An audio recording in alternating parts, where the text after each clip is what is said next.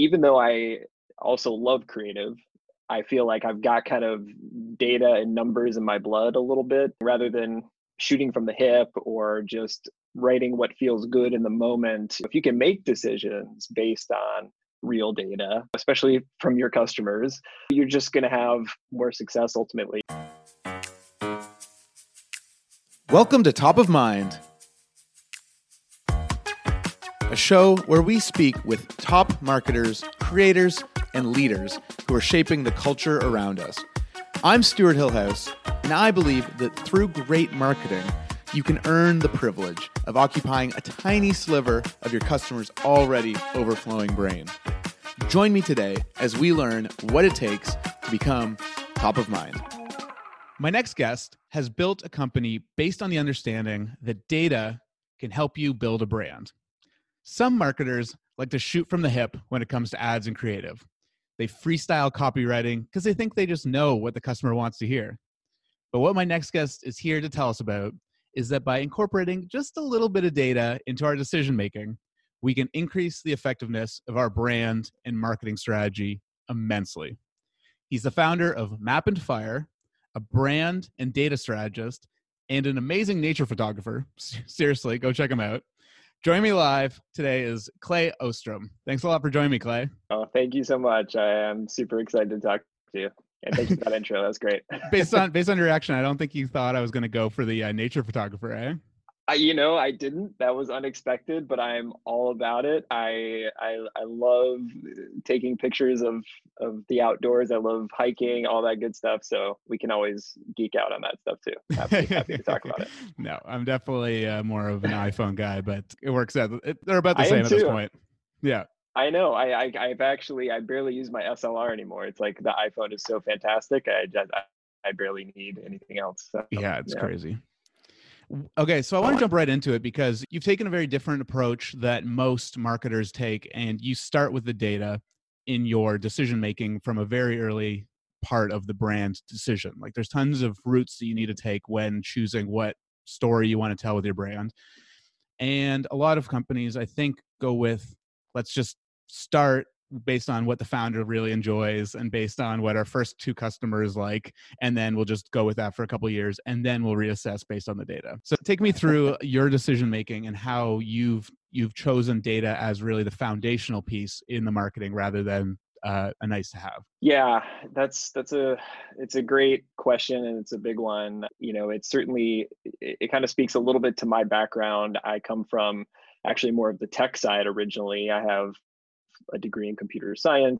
I spent years working on product and UX and all this kind of stuff. And so even though I also love creative, I feel like I've got kind of data and numbers in my blood a little bit. And I think, like you're saying, rather than shooting from the hip or just writing what feels good in the moment, if you can make decisions based on real data, especially from your customers, you're just going to have more success. Ultimately, you're going to be able to shorten that timeline between basically finding product market fit and speaking to the needs and the things that your customers really care about. So that is kind of where we try to start. Obviously, we're always thinking about at the beginning kind of big picture vision and values kind of stuff to point us in the right direction. But as soon as we get into the positioning and thinking about who the customers are and what they need, yes, we can make our best guesses. We can use a little bit of psychology and, think through what we know of our customers and what our clients know of their customers.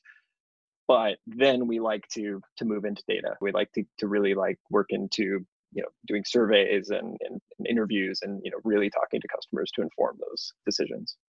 Yeah, we'll get into more detail about those pillars, but just as a nice overview, that was really helpful to kind of get us in the right context of what you mean by data. And so one example you've talked about in a few of your blog posts is language being an output that can be helped along with data, because usually with copy and the language we use to communicate, that's just human. You just say it, you do it. But you think that there's another way to identify how to craft those messages, right? Yeah, absolutely. That's a big part of what we're using, and again, like you're saying, there's different kinds of data, obviously. There's data to track marketing activities and engagement and churn and cost of acquisition and like all these things that we care about as businesses. And the data we're kind of talking about in this case is more like surveys, it's interviews, it's getting to know the customer and kind of really digging into what they need, what are their motivations, what kind of outcomes are they seeking? And then we can use that to inform priorities within messaging. So there's always going to be a creative element, right? I mean, there's always going to be a creative piece of this process where we have to ultimately create those phrases and those messages and all that kind of stuff. But we want those to be informed by the things we know our customers care about most. And so by using data, we can kind of really tease apart those things. We can understand, again, not just what they care about, but really the priority of the things that they care about. When you're thinking about setting up, say, a website or a landing page or your ad copy, you want to know, like, what should we focus on first? Like, what is that, most important part of our value proposition?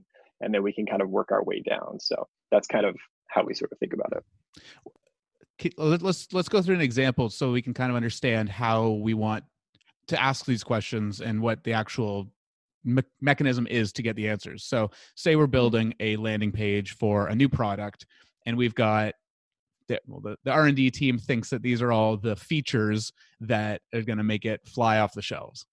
Mm-hmm. How would you help me to set up this kind of data acquisition to make sure that we're getting the features right, but more importantly, the benefits of those features, right? Because you've broken that down in a few other things where there's feature-centric copy and then there's user-centric copy. So if let's say we're like right at the beginning and we've got a whole bunch of features, how would we narrow those down to identify the most important features? And then from there, find the inverse of them so that we're speaking user-centric copy rather than feature-centric. I mean, that really kind of speaks to what I was saying earlier about like our positioning process, where the first thing we want to do is we want to look at, obviously we have to think about what you're trying to provide. What is your service? What is your product? What are those features? What we do is we look at the competitive landscape. We try to figure out, where do you have the most unique value with what you're providing compared to everybody else in the market? Because you may have a similar set of features as a competitor, but you may excel in a particular area. There may be like one or two or three things that really set you apart. We like to chart and graph those things out so we can kind of spot those deltas, like those differences between, where your competitors are and where you are. And if there's areas where you're really close, you may not want to try to compete on those areas. It may not be worthwhile to try to invest in areas where you have these big gaps, the areas where you really excel and differentiate yourself. That's the thing, those are the things we want to talk about most. And so, would that, sorry to interrupt, but would that be a feature? Please. Like if there's a feature that is unique to your product, say it can jump higher than your competitor's product, is that the right way of thinking about it? Well, it's interesting. We kind of think about it in two ways, right? And this speaks to your other question about features versus benefits. We really try to think about, what are the things do our customers value the most in a solution? So rather than just strictly thinking about, a particular feature set, it's about what are the things that they're seeking to get out of this? What are the things that are going to make their lives better? And then we'll compare your solution versus competitor solutions on that kind of framework. So do you help them save more time? Do you help them ease complications? Do you remove hassles from their life? Do you provide a greater sense of design and aesthetic value? Do you relieve anxiety in their lives? I mean, we have this whole structure that we use to evaluate and kind of, again, pull those things apart. So again, we're looking at it in both ways. We're looking at it from that perspective. What are the differences in value you provide? And we're looking at it in terms of like, what are the features that you provide that are, again, kind of different or unique. So. Okay, cool. So does that make sense? Yeah. So you kind of identify, going back to like whatever it is, the 8 things that all humans crave all the time. Which of those 8 do we satisfy? And then how do we satisfy them? Exactly. Yeah. And that's that. I'm glad you mentioned that, because the framework we use, or at least, one of the tools we use is this this pyramid called the Elements of Value that was created by Bain and Company, a consulting firm. And it's sort of the business equivalent of like Maslow's hierarchy of needs. So if you think about Maslow's hierarchy of needs, right, it's at the bottom, you've got shelter and sleep and food, and you kind of move up that pyramid, and at the top you get into self-actualization, where you can really kind of live your best life and fulfill the image of who you are. And so the other pyramid we use, called the Elements of Value, is sort of the business equivalent of that. And at the bottom, we have functional stuff like saving time and saving money. And in the middle, we have emotional things like reducing anxiety. And at the top, we have aspirational things. And that's, again, like self-actualization, but also self-transcendence, thinking about how do the decisions I make affect everyone else in the world. So that's, we're kind of looking at it from that perspective. Yeah. And it's a very like benefit need based kind of. I just pulled it up. There's like 30 of them here. There's a lot, but the base layer is functional, emotional, life-changing, and then social impact. Because once you've got yourself sorted, then you want to help others. Exactly. Yeah, Okay, that's kind of like the peak. One of the examples we use a lot when we're talking about stuff is Tom's shoes. Like Tom's model originally was based on this sort of, you buy a pair of shoes and they give a pair of shoes to someone in need, like in a developing country, right? And that's kind of tapping into that self-transcendence sort of element, where you can say, like, not only am I getting a fashionable pair of shoes, but I'm helping other people in the process. And that creates a lot of deep brand loyalty with people, because it makes you feel good, and it's also fulfilling needs for yourself. Let's get into how your company, Map and Fire, uses this idea of brand strategy, data combined to create the 4 pillars that you put together. So why don't I read out just from your site, like what the 4 are, and then we can maybe just get a little bit in depth on each one. So vision is what you believe in, where you're headed, and the milestones to get you there. Position is what your customers need and your unique position in the competitive landscape. Tone and visuals is how you communicate and present your company to your customers. And then messaging, which is the expression of your brand's value proposition through key messages. So a lot there. Let's start. Let's break it down a little bit. Which one would you like to start with? Or which one do you usually start with? So we always start with vision. So we're always starting with that big picture piece. And it's interesting because that's kind of the piece that's maybe the least data driven of all of this, because it's really coming from the founders. It's coming from the leaders of the company. Yes, I mean, in some cases, it may be sort of based on maybe what they're seeing in the market, or opportunities they see there. Like that might be helping to dictate the vision of the company. But when you're talking about stuff like values, core values for a brand, that's not necessarily coming from data so much as coming from, what does your company stand for? What do the founders stand for? What's most important to them? Like, how do they want their team to behave? And that's stuff that people, I think, are getting just a lot more in tune to now, and not just internally with businesses, but customers are getting in tune to that. When we see brands out there kind of misbehaving and sort of violating the values that might not align with you, that affects us. Like that affects how we want to, which brands we want to interact with and stuff. So that's where we start. That's usually the first step. And that one's, as you said, is very internal, right? Like that shouldn't really be customer based at all. Like that's if you're founding a company or you're in the leadership of a company, why are we doing this? It's like, why are you spending your time doing this? Often there's some personal driver component to it, right. Something that happened to the founder or something that drove them to want to create a company like this in the first place. I mean, there's always the classic, like the founder who's trying to solve a problem for themselves first, and then that turns into like a profitable business. So that's kind of a seed usually for it. And then it's sort of extracting out, well, okay, so that's cool. So why though? Like, why do you actually want to do this? Beyond money, because of course, every business, for the most part, or most businesses are in it to make profits and revenue.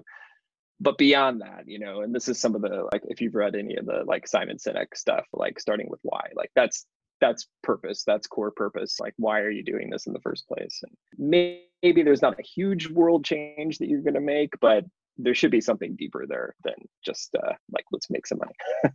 Okay, great. So you get clarity on vision first. Then second is position. Yeah. Positioning is kind of that's really in a lot of ways sort of the meat of the engagement we have with clients, because that's where we're really digging into who your clients are, what's motivating them. We use another framework called Jobs to be Done, which is a really interesting framework. It really helps you get out of the mindset of what are we building and what do our customers actually need. And that's an important distinction. It's kind of subtle in some ways, but it gets you out of the mindset of just like, let's build something cool and something that we like, and really putting the customer first and saying, what do they need? How can we make their lives better? So that second section, positioning, it's about that. And then, like we were saying before, it's digging into where you fit in the competitive landscape, where are those gaps that you can kind of really set yourselves apart.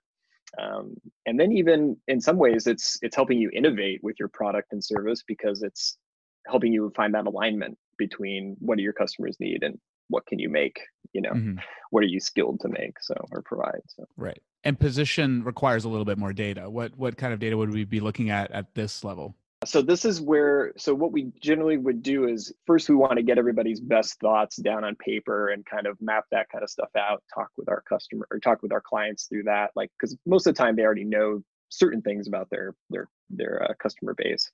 So we try to get that down first, and then we'll move into some research where we're trying to validate, the assumptions they've made, because like we all make assumptions about our business and about our customers, and some of it's right and some of it's not right. And you may not know all the time, like which parts of your thinking are right and which aren't. And that's, again, where data kind of comes into play, right? Is where we can actually ask people, and get their feedback and then use that to refine some of the work. Would that be surveys like we were talking about before? Yeah, usually the primary method we'll use is surveys. And then depending on the client's needs, we might do actual just like customer interviews too, Okay. And both are super important. We're kind of all about speed with the work that we do, and trying to get through this stuff kind of as quickly as we can so we can put it into practice and then really test it with customers. So yeah. Any tools that you'd recommend on that customer engagement data collection stage? I mean, one of the main ones we use, which it's certainly not a big secret, is SurveyMonkey. We use that a lot to create customer surveys. Specifically, though, what's great about it is they have audience panels. So if you don't, especially if you're a startup, or some companies have been around a while but don't have a huge built up audience yet, you can use these audience panels to talk to real people if you don't have access to them yourselves. So Okay. We really like that. And you can also do it really fast, which is, again,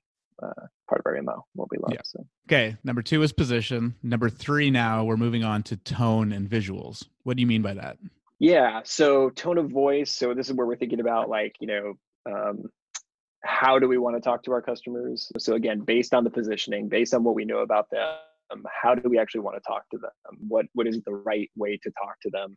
And this goes back to the stuff you were saying at the beginning, which is, we all have a tone. We have a personal tone of like how we think and talk to each other and stuff. But this really needs to be focused on, what do your customers need to hear to engage with you? And that's a huge miss, I feel like, a lot of times with businesses, is they default to maybe the founder's voice or some kind of mishmash collective voice of just everybody who's working on it and everybody who's contributing to copy and stuff. And it just ends up being sort of a generic businessy sounding tone. By really spending time on it and focusing on defining it, it gives you a chance to make a statement about like how we want to speak and make sure everybody's doing it in a consistent way. And the same thing for visuals, whether you're picking a color palette or imagery for a brand, you want that stuff to be based on what would best speak to them, not, again, like what type of image do you personally like necessarily. Again, it's a creative process, so there's always some personal input in it, and that's fine. But we like to have a reason behind our decisions, I guess, is what it comes down to. Right. And at this stage, that's when you'd kind of engage with a designer, I'm assuming, and in a lot of cases like that.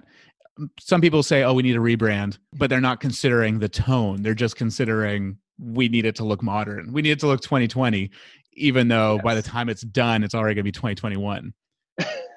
Right. So do you think Yeah. that the tone, if you have really good clarity on the tone, that's kind of timeless? Like that can carry on well past what current user experience and user design fads happen? Yeah, that's a really good question. I think it's a little bit of both. I think there are certain elements that should be timeless in a way that kind of speak again timeless, at least in the sense of who your customers are and kind of what they need or want.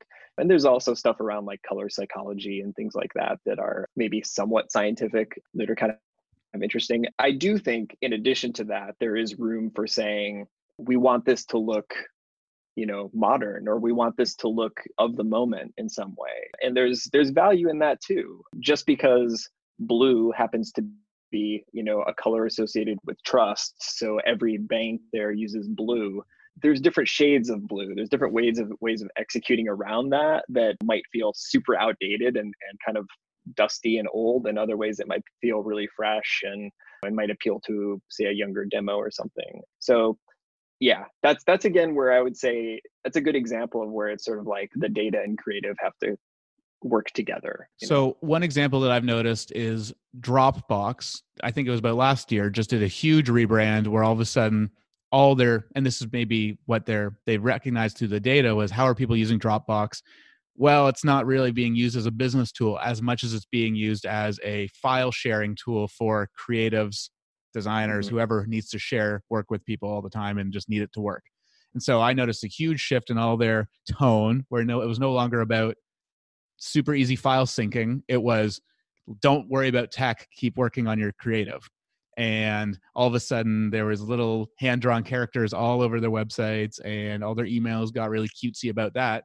And the tone changed too. It was no longer just file sharing. It was accelerate your creative freedom by making file Right. sharing easier, right? Do you think that was a tone change?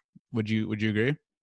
Yeah, exactly. If I mean, just on a larger scale, like B2C versus B2B, the people you're talking to are very different. I mean, if you're talking to an individual customer or an individual person who is looking for a personal solution, you know, that's drastically different than some C-suite decision Mhm. maker who's, speaking and thinking on a maybe a higher level. Now that being said, there still should be some crossover, I believe, and you still have to tap into emotions with people. You have to speak to people in a way that gets them emotionally excited. And that goes for the most technical, data driven, business minded person. Everybody still makes decisions ultimately on an emotional level. And so you need to be thinking about that. And I think you also need to use language that's accessible. I don't think just because you're talking to a business person that you should use technical jargon and stuff like that. I think that's another huge mistake that we see companies make a lot. Yeah, and that moves really well into the fourth pillar, which is messaging. Is that what you mean by that? Mhm. It's one of the hardest parts, and I think again it's something that comes up a lot with, especially when the founders or the people who maybe know the product or the business super well and are kind of subject matter experts. Their default a lot of times is to speak in the language and the jargon that's native to that space. And you think you're sounding smart, or you think you're sounding kind of that it elevates your message in some way, but it really just makes it harder to digest. And again, it also makes it easy to just sort of gloss over stuff because our brains don't process complex ideas in words very well. And when we're just trying to make a split second determination of like, should I even keep looking at this site?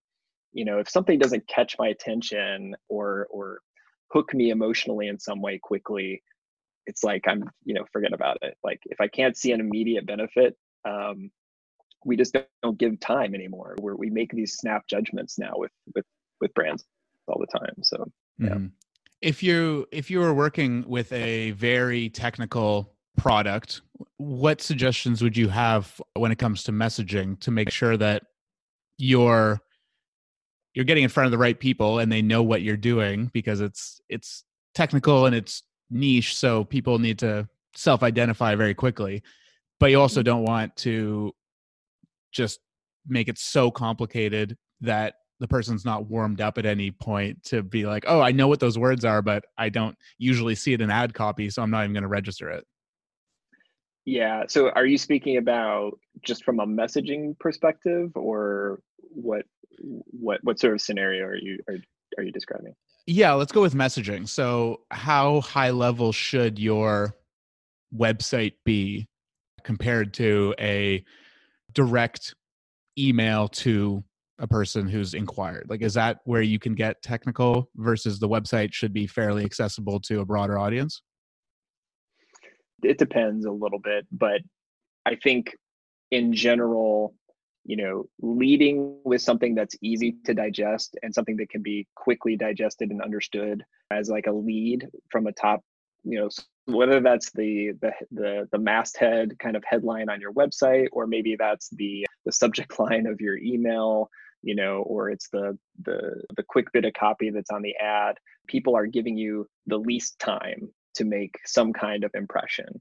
And so that's where you need to be clear and simple and using accessible language, I think, the most. And then once you have somebody's interest, especially with a technical product, it's like, yes, of course, you're going to have to get into some of the technical details. Some people will want that.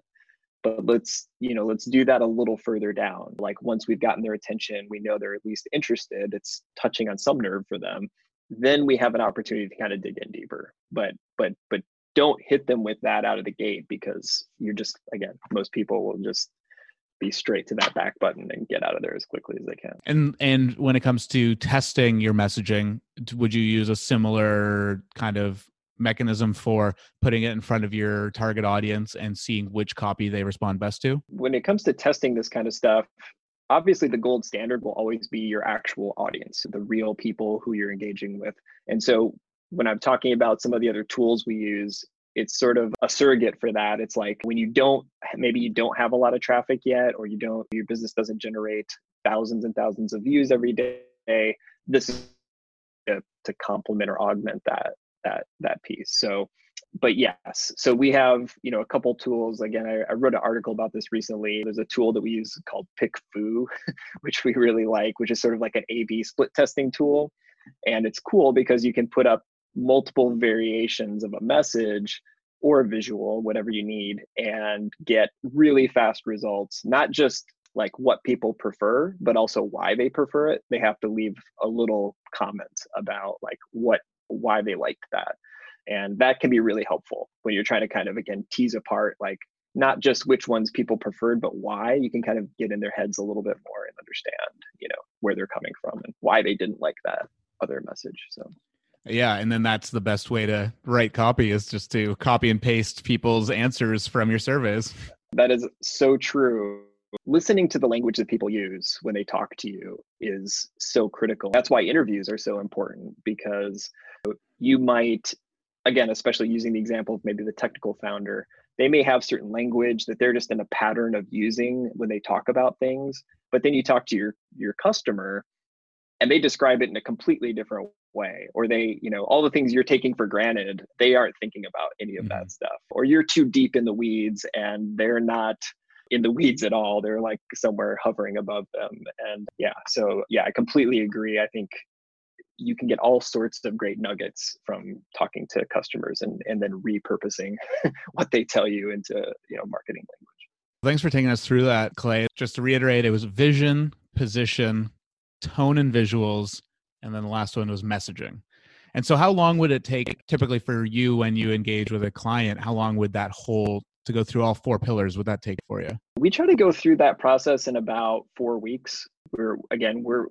Our MO with this stuff is we want to go through this quickly and get it out in the wild and start getting it in front of real customers.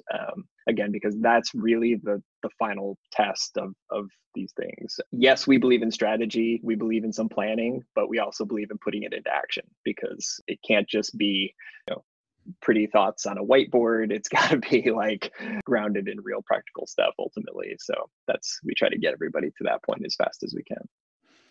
Are there any indicators that a company is in need of a brand clarification, like to go through this is a significant commitment, what would be an indicator that, oh, our vision and position are totally off, we need to rethink this? Or is there a way of maintaining it over time? Yeah, I mean, I think the biggest issues we see clients running into comes back to lack of clarity. They don't know how to talk about themselves clearly, which usually is rooted in we don't know what makes us different or unique. We're not differentiated in the market in any significant way.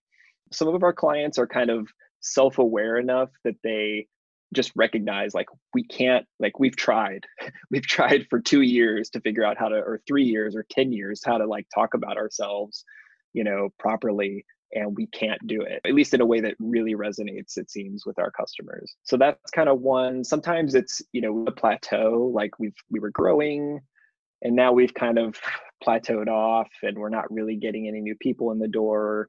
We're not engaging people like we used to. That's a big one. And I would say the third one is companies that have sort of grown organically, where you were sort of flying by the seat of your pants at the beginning and just sort of winging it. And then next thing you've got like 10 employees and people writing copy for you or communicating with customers for you. And everything's just word of mouth. When you got hired in, the founder told you a story about why the business was founded, and we're a big family here, and like isn't this great? And then everybody's just supposed to go off and like do stuff. And the odds of that stuff being aligned it's next to nil. It's like, you sit down and ask them the same set of questions and their answers will be very different. So it's like it's giving them a chance to put those ideas down and get everybody on the same page. And then you walk away with something that you can give everybody on the team to get everybody aligned. So those are some of the biggest things. It's definitely a proactive thing that you need to do as often as you need to make sure that there's no communication breakdown, because that's the trickiest part about most knowledge-driven businesses. Is it's just like people in their head all day typing away on computers. We need to make sure that we're talking the same language, because there's so much outbound communication happening all the time. Yeah, totally. I mean, I'm sure you've seen it at places you've worked, right? Where, maybe the people you work with closely, you guys might have some kind of similar idea of how things should be done, but there isn't necessarily a way, or there isn't like just even a way that's been explained to everybody in one cohesive way. So, yeah. Very cool. Well, we're about out of time. I just want to touch on one last topic that you've spent a significant amount of time in. You put together quite a nice overview article about it, and that's taking a look at data again, but it was Google Trends, which is one of my favorite data tools. If you've never been on Google Trends, just look that up, and then you can just type in any keyword, sentence, topic, noun, whatever you want to look at, and then it just shows you how popular that search term has been in Google. Going back 16 years is like the longest back history, which is going to be cool. Imagine what it's going to be like 50 years from now, when people can go 75 years into the past and look at what words we've started, like that language. It's crazy. It's crazy. It's so crazy to think about all the data that's being collected now on everything we do. And yeah, that's going to provide all sorts of crazy insights later on. So. Oh man, so good. So, but you specifically typed in 2 words, and this is the other cool part of the Google Trends. You can type in 2 words and it shows them comparatively based on search volume. It won't give you exact numbers, but it'll compare the two. So the 2 words you typed in were brand and marketing.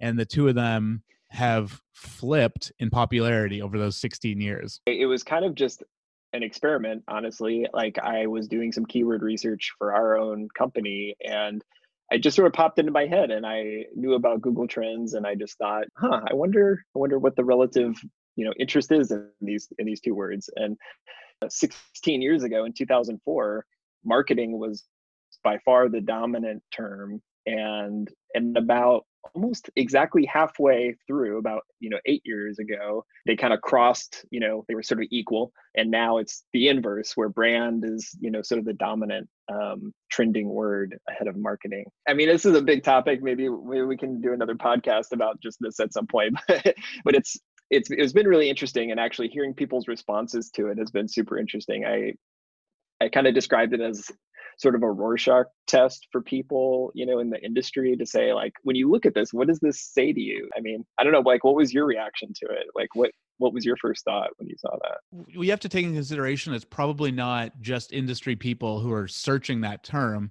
but it's also just a kind of a cultural commentary saying brand has become the eye of the beholder, like why they would go with a specific company. So like right at the beginning of the episode, you and I were chatting about, does a brand align with my values? Mm-hmm. That's just marketing. It's just the communication and things we put out there. Are we saying the right words that you're like, yeah, I agree. Like if a company chooses to put out a political claim, that's just marketing because it was a calculated decision, but it influences the brand perception. So my reaction would be, it just means that people are taking into consideration more than just surface level stuff. They're taking into consideration consistency over time. Now that there's unlimited channels to get someone's attention, it's no longer how are our marketing strategies. It's more, are we consistent across every single channel that aligns with our brand? I think that's a great way to put it. The beauty of this data from Google is it's really based on everybody out there who's searching.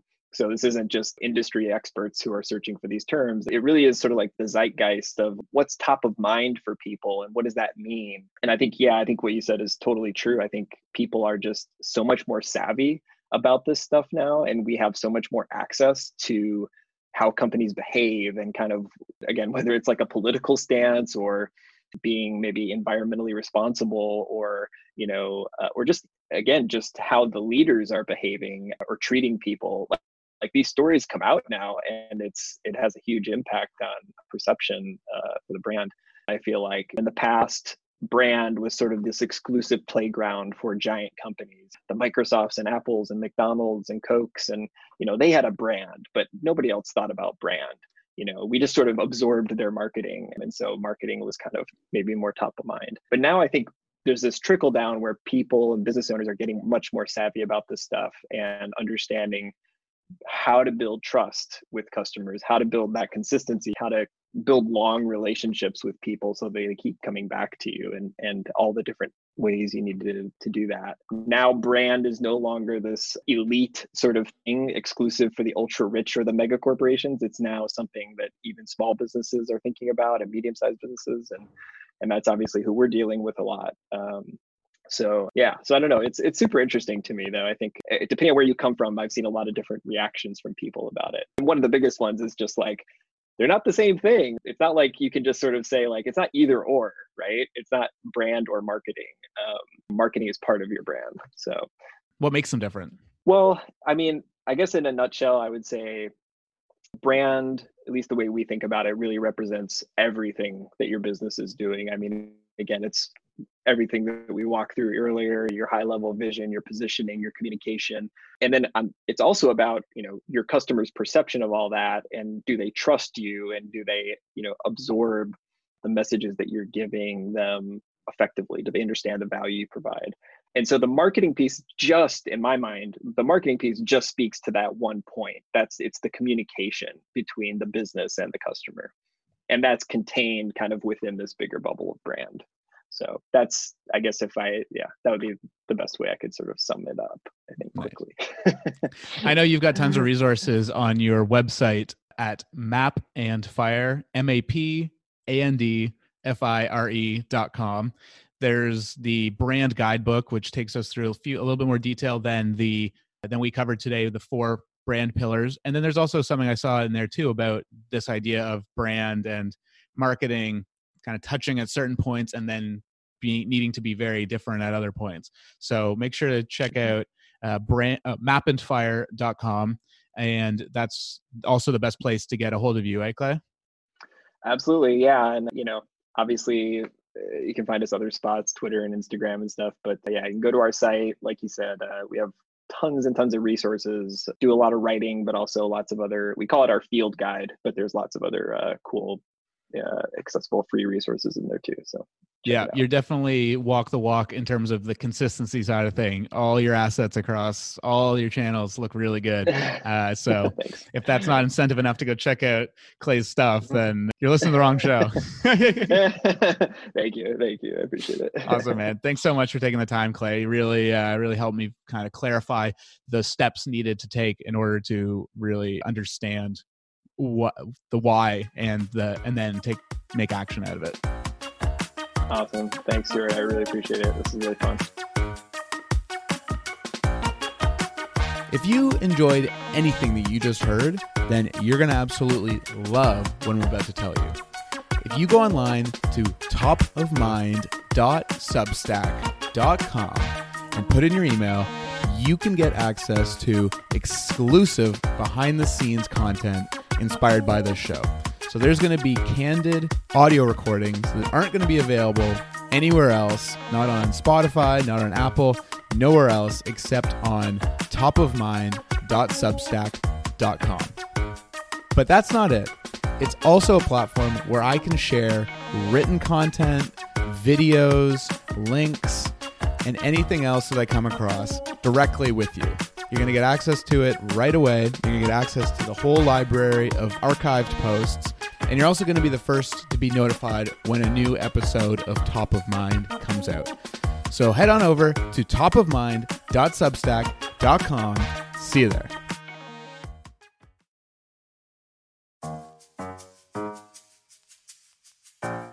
If you enjoyed anything that you just heard, you're going to absolutely love what I'm about to tell you. If you go online to stuarthillhouse.com and hit the subscribe button, you'll be added to an email list where I share exclusive content related to this show. This is where I'm going to share my key takeaways from each episode, including my highlights, top of mind takeaways, and next steps that you can do to put this advice to action. I also share some real-life breakdowns of marketing campaigns that I'm seeing around and how I'm using it in my work. So head on over to stuarthillhouse.com and hit the subscribe button to get your first email. Looking forward to seeing you there.